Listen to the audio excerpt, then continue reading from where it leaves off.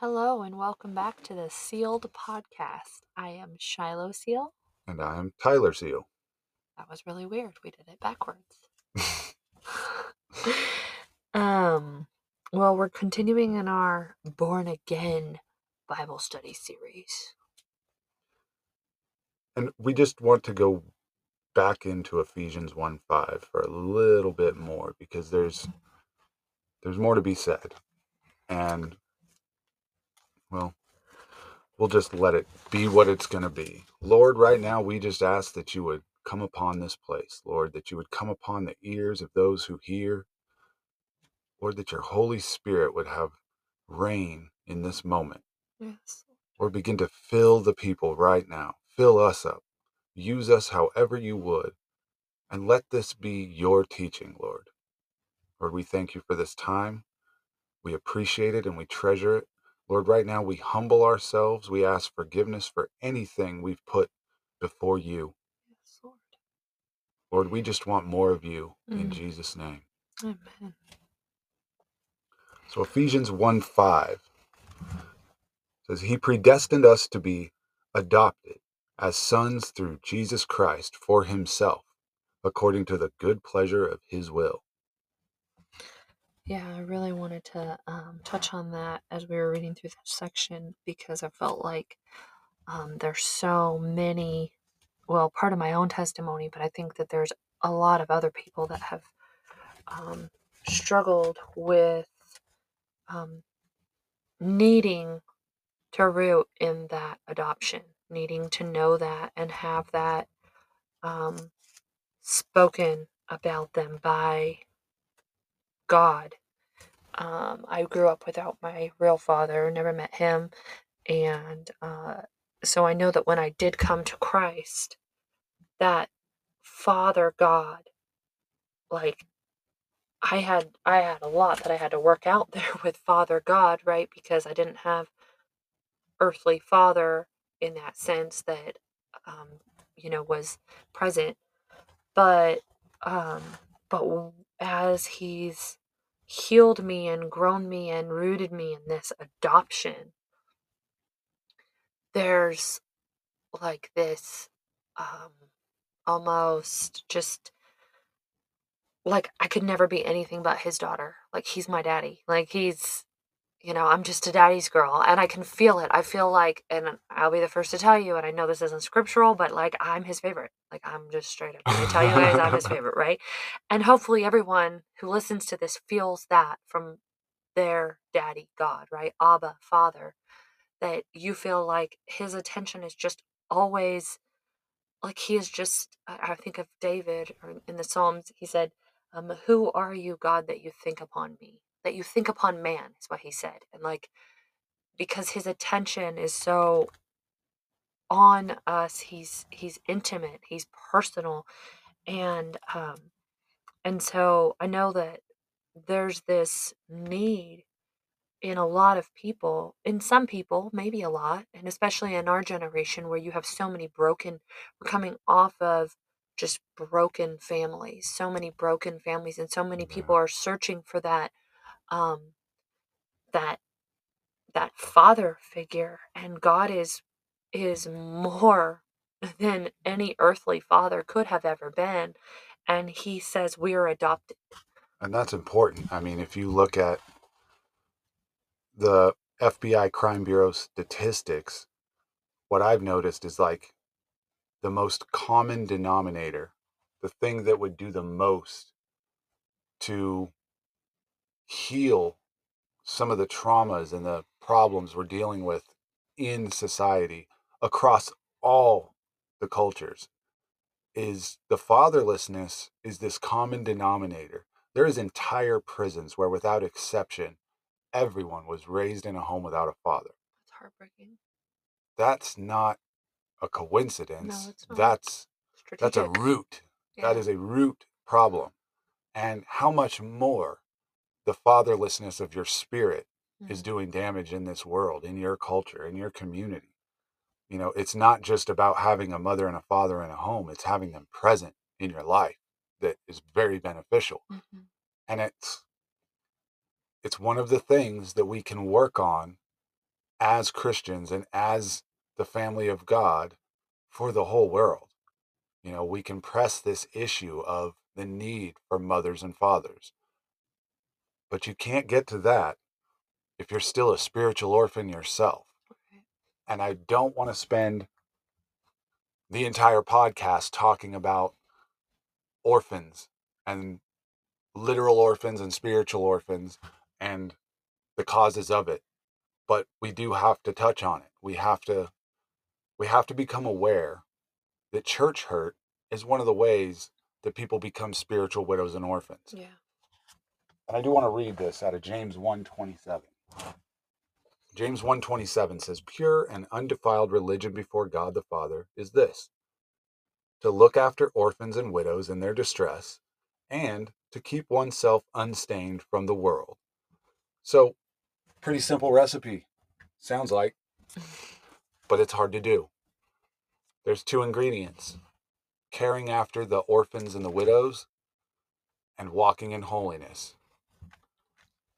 And those two things, if you're doing them, religion is not a dirty word. And there's this new thing in Christianity where we like to say it's not about religion, it's about relationship.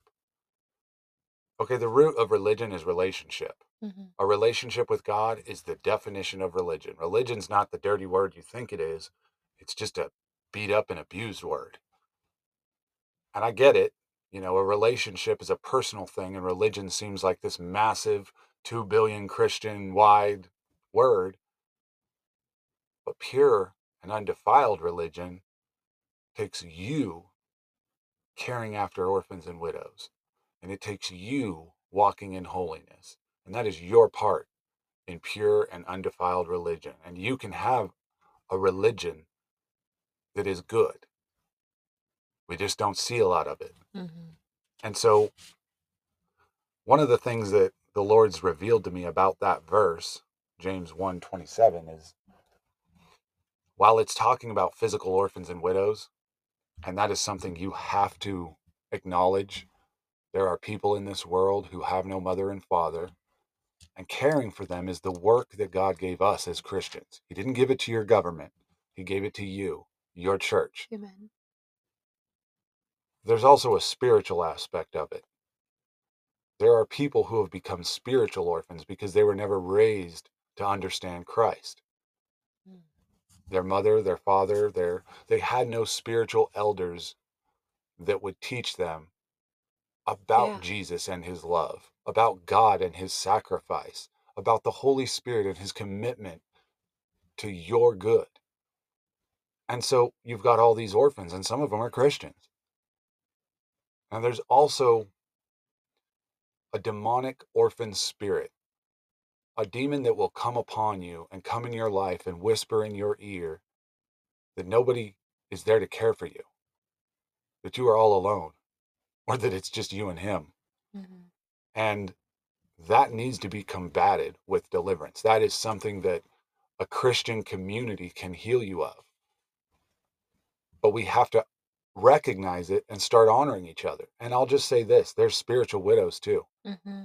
There are women in all of our churches who have no husband that is an effective presence for the Lord or isn't a Christian at all. Right. And it's a whole other topic for you young ladies who are thinking of marriage. I'll just say this. If you're a Christian, you marry a Christian, or you're asking to be a spiritual widow. Mm-hmm. But there's a whole bunch of other people who are already in that situation, and that's more what I want to touch on. If you're basically the spiritual head of your household, you're the one who talks about Christ or prays with the children or takes them to church because your husband isn't a Christian or he's not a functional Christian. You know, a Christian in name only doesn't carry much weight in the spirit. It Mm-hmm. doesn't help much in a desperate need for prayer. Mm-hmm. So there's like this spiritual widowhood that we're dealing with in our churches. And it's really hard to address because as a pastor, I always seek to honor that house and honor that father. And I know how important it is to make sure you're building marriages up, not tearing them down. I would never advocate divorce because your husband is not a Christian. That's not the Bible's way. But I will say, one of the works of the church is to be spiritual help in those seasons, in those places.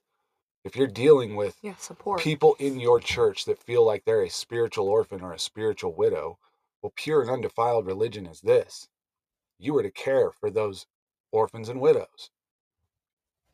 And that's discipleship. That's getting involved. That's not just saying bless your heart and throwing out a prayer on Sunday. That is calling them up on Monday, stopping by, helping make dinner, taking their kids to the ballpark. Whatever it is that God calls you to do, He'll be very specific. Mm-hmm. But you have to give your yes. You have to be obedient. And there's not a lot of people who are going to tell you this, that is deliverance.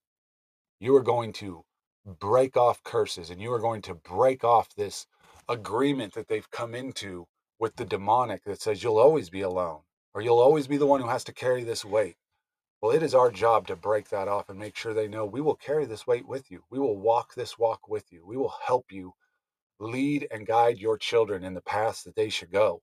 So one thing about that is when you actually walk that out, what you're what you're proving is that the devil is a liar and that you love this person. And the part of the thing that a lot of people don't know about the orphan spirit is that it's literally like this voice in you that says you are unlovable, you can't be loved, nobody will ever care for you or love you.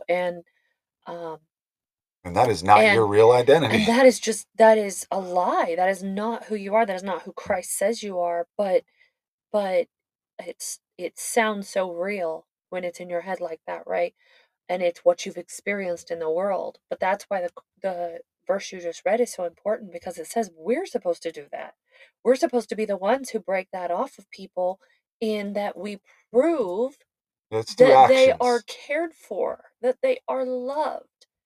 And you do that by the daily things. It's not just Mm-hmm. words, and words can heal people. I've watched a hug and a I love you literally heal and deliver someone. Oh, yeah.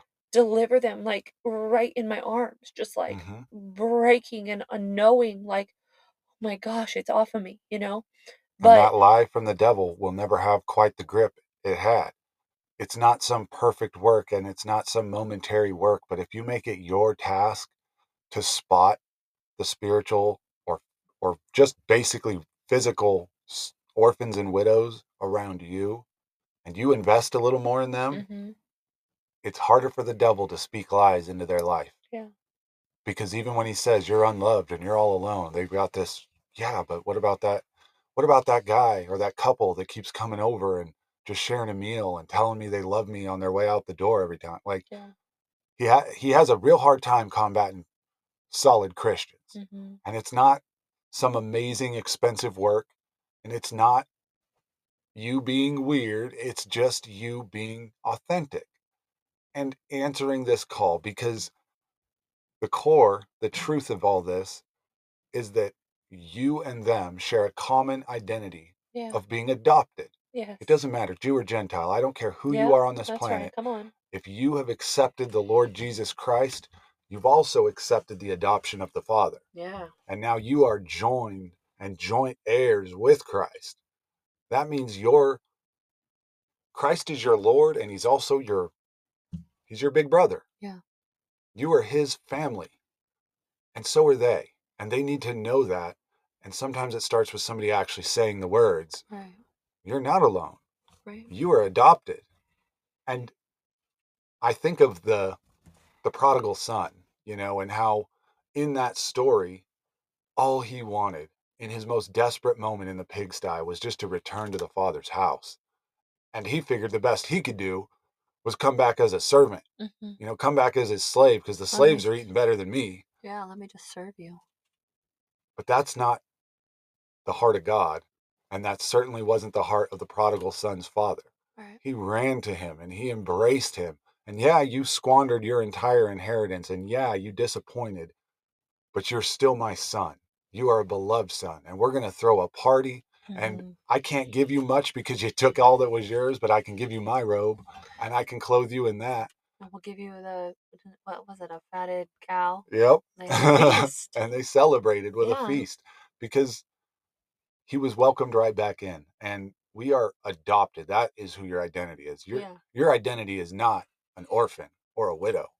Yeah, and he says in John 14, Jesus, red letters, he says, I will not leave you orphans. I will come to you.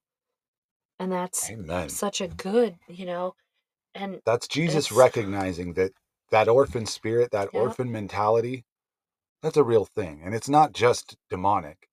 Oftentimes, it's something your own flesh teaches you and your own experiences teach you. Some of you have been orphans, literally. Some of you feel that orphan mentality still on you, even after adoption. But Jesus himself recognized that you have been orphans. But he says, So I will not leave you as an orphan. yeah, and so in this particular section of scripture, he's referring to he's going to send the helper, right? And he says, I will pray the Father, and he will give you another helper, that he may abide with you forever. And I feel like right there in that he will abide with you forever. That is something that like literally the orphan in me at my conversion and throughout a considerable amount of my walk, I had an orphan spirit upon me. And there was something in me I could not trust that that he could abide with me forever.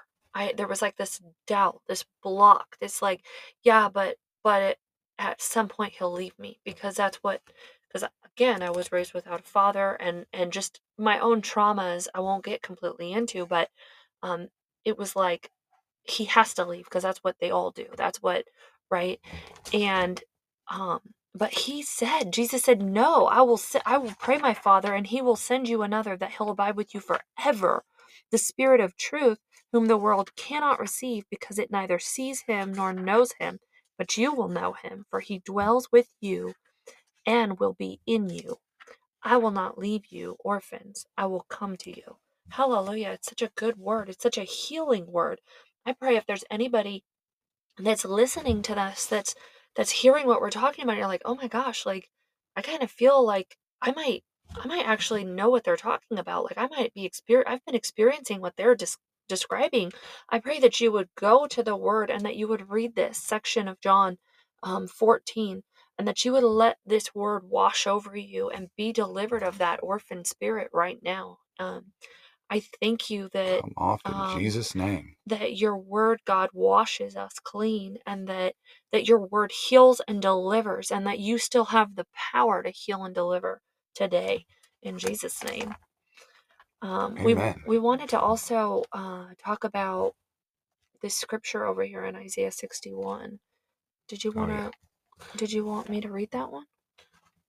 So, sure. This Okay. is a scripture that oftentimes comes to my mind when I'm in the middle of ministering to somebody who's dealing with these. And you can spot it easy. This isn't one of those real crafty afflictions. I mean, it pours out of people. That orphan mentality, it's easy to spot. It's it's constantly wounds building upon each other to make this wall that people can hide behind. And Isaiah 61 just comes to my mind because it's one of these things where you see the handiwork of God, like what he revels in doing is changing that part of your identity into what he's always made it to be. There's he wants to take those ashes, that pain. And in the Old Testament, ashes were something you put on in times of mourning, in times of despair. You would actually wear ashes on your forehead. Hmm. And and he wants to take those ashes from you. Is that like Lent? Yeah, that was a Okay, that was someone just a asked that me was a about Lent. specific holiday where they would do that to remember harsh times. Hmm. And it was also a funeral thing that we would do. So do you want to read Yeah. Isaiah 61, maybe verses 3 and 4? Okay. To console those who mourn in Zion, to give them beauty for ashes, the oil of joy for mourning, the garment of praise for the spirit of heaviness, that they may be called trees of righteousness, the planting of the Lord, that he may be glorified. And they shall rebuild the old ruins. They shall raise up the former desolations, and they shall repair the ruined cities, the desolations of many generations. Amen. It's a healing right there. So, and there's this part in there where it's talking about people have clothed themselves in this despair. They've clothed themselves in it. They've wrapped themselves in a big, thick coat. Yep. And that's what they're using to shield themselves from the world, to wrap themselves in. They're dressed in it. This is literally how they present themselves to the world. And he wants to take that from you. He wants to take that from you and give you a robe of righteousness. He wants you to understand that he's a better tailor and he's made better clothes for you. And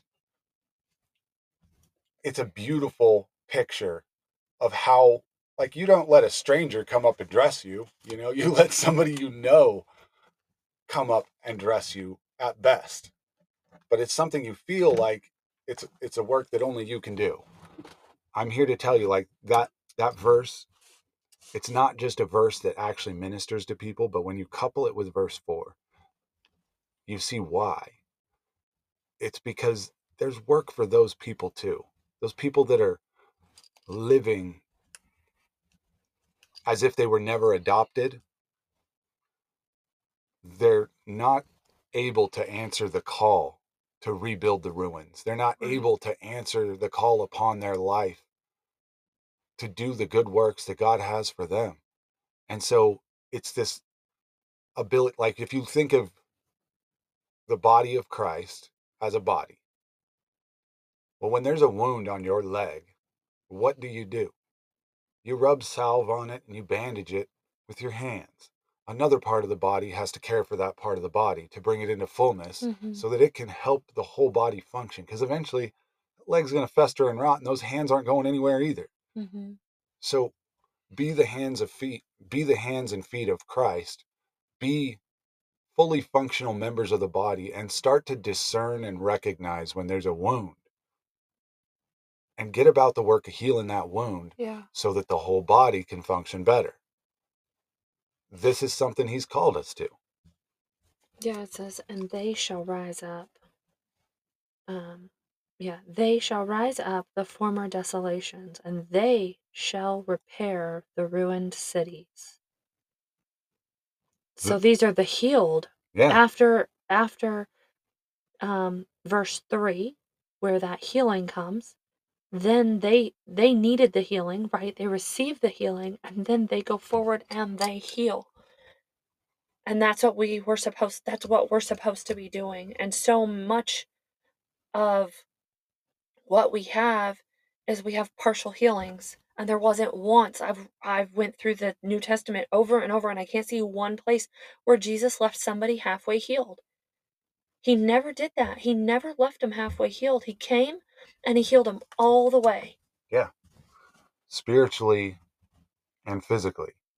And when that healing was received, there was rejoicing, and that person immediately begins to testify and spread the good news and also build this kingdom.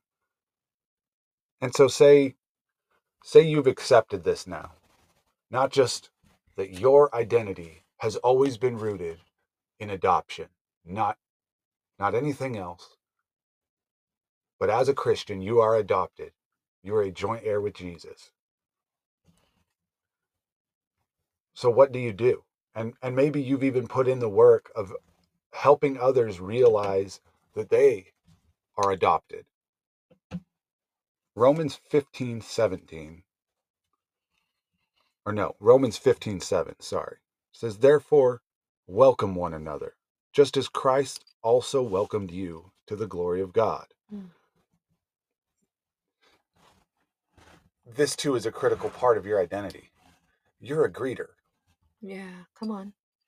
You're to be welcoming other people into your church. You're to be welcoming other Christians into fellowship and communion. You're to be teaching them the things that God has taught you and allowing them to sharpen you. Iron sharpens iron is only something that happens when those two things collide. Those two things actually rub up against each other. You're to welcome others in, just as Christ welcomed you in. Yeah, and that doesn't mean just the ones that look like you or act like the same kinds of things as you, or just the ones that you have stuff in common with. That is all encompassing. Yeah. And And that's the challenging. preceding verse is all about harmony and living together in Christ's way. And that's what it is. It's not just, well, get yourself in a body of believers who dresses and thinks and loves the same music you love. It's find ways to harmonize with other Christians. Mm-hmm. And I do believe that God will place you where you need to be. It's not, he'll just, surf around church to church, town to town until you find the place that works for you. You're probably not going to grow as much. Like your Mm-hmm. flesh will get involved in that process at Yeah. some point and it'll take an easy road. You don't have to love or like everything about your church to recognize it's a place where you can grow and recognize where it's a place that you can serve and help others grow. And so you welcome everybody in as they go deeper with Christ. You go deeper with them and you begin to build bonds in a community that maybe does make you a little uncomfortable, because that's what it looks like when you're in a family full of Mm-hmm. adopted kids. Mm-hmm. Everybody's got their own unique personalities and everybody's got their own unique giftings, and sometimes things get a little wild. But that's a good thing in the Christian kingdom, because you don't know what it's going to take to reach the people you meet on the streets Yeah. until you're in them streets. And maybe it's having that wild sister who's a little boisterous and says the wrong thing sometimes. Well, maybe that doesn't fit great in your church, but I guarantee you it's going to fit just right out there on the sidewalk when you're ministering to the homeless, when you're trying to reach people that maybe you just don't have the words for.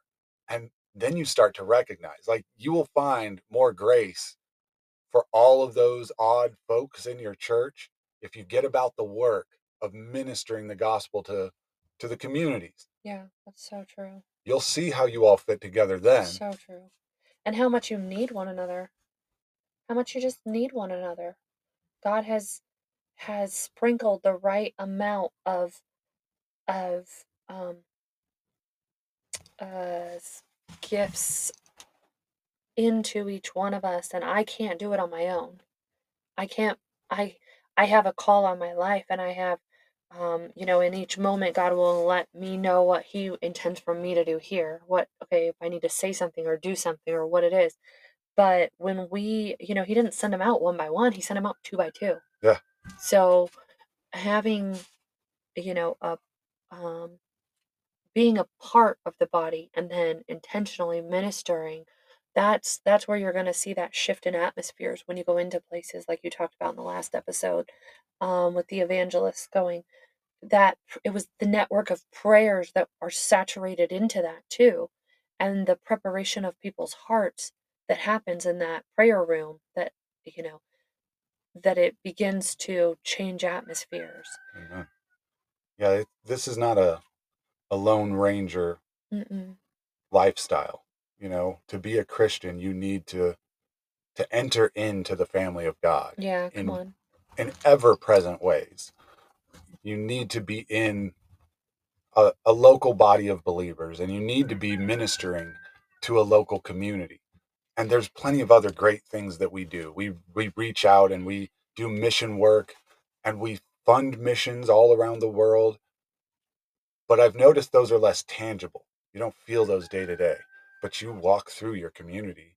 You drive Mm-hmm. past your community, and you can recognize, if before you get in your car to go to church, whatever path you take to church, if you're prayed up and you're saying, Lord, reveal how we can reach our community, don't blind yourself to the things you see along the way, Yeah. because he may be trying to show you that. Yeah. So, Amen. Lord, we just thank you for this time. We ask that you would continue to bless us, and we will see you all next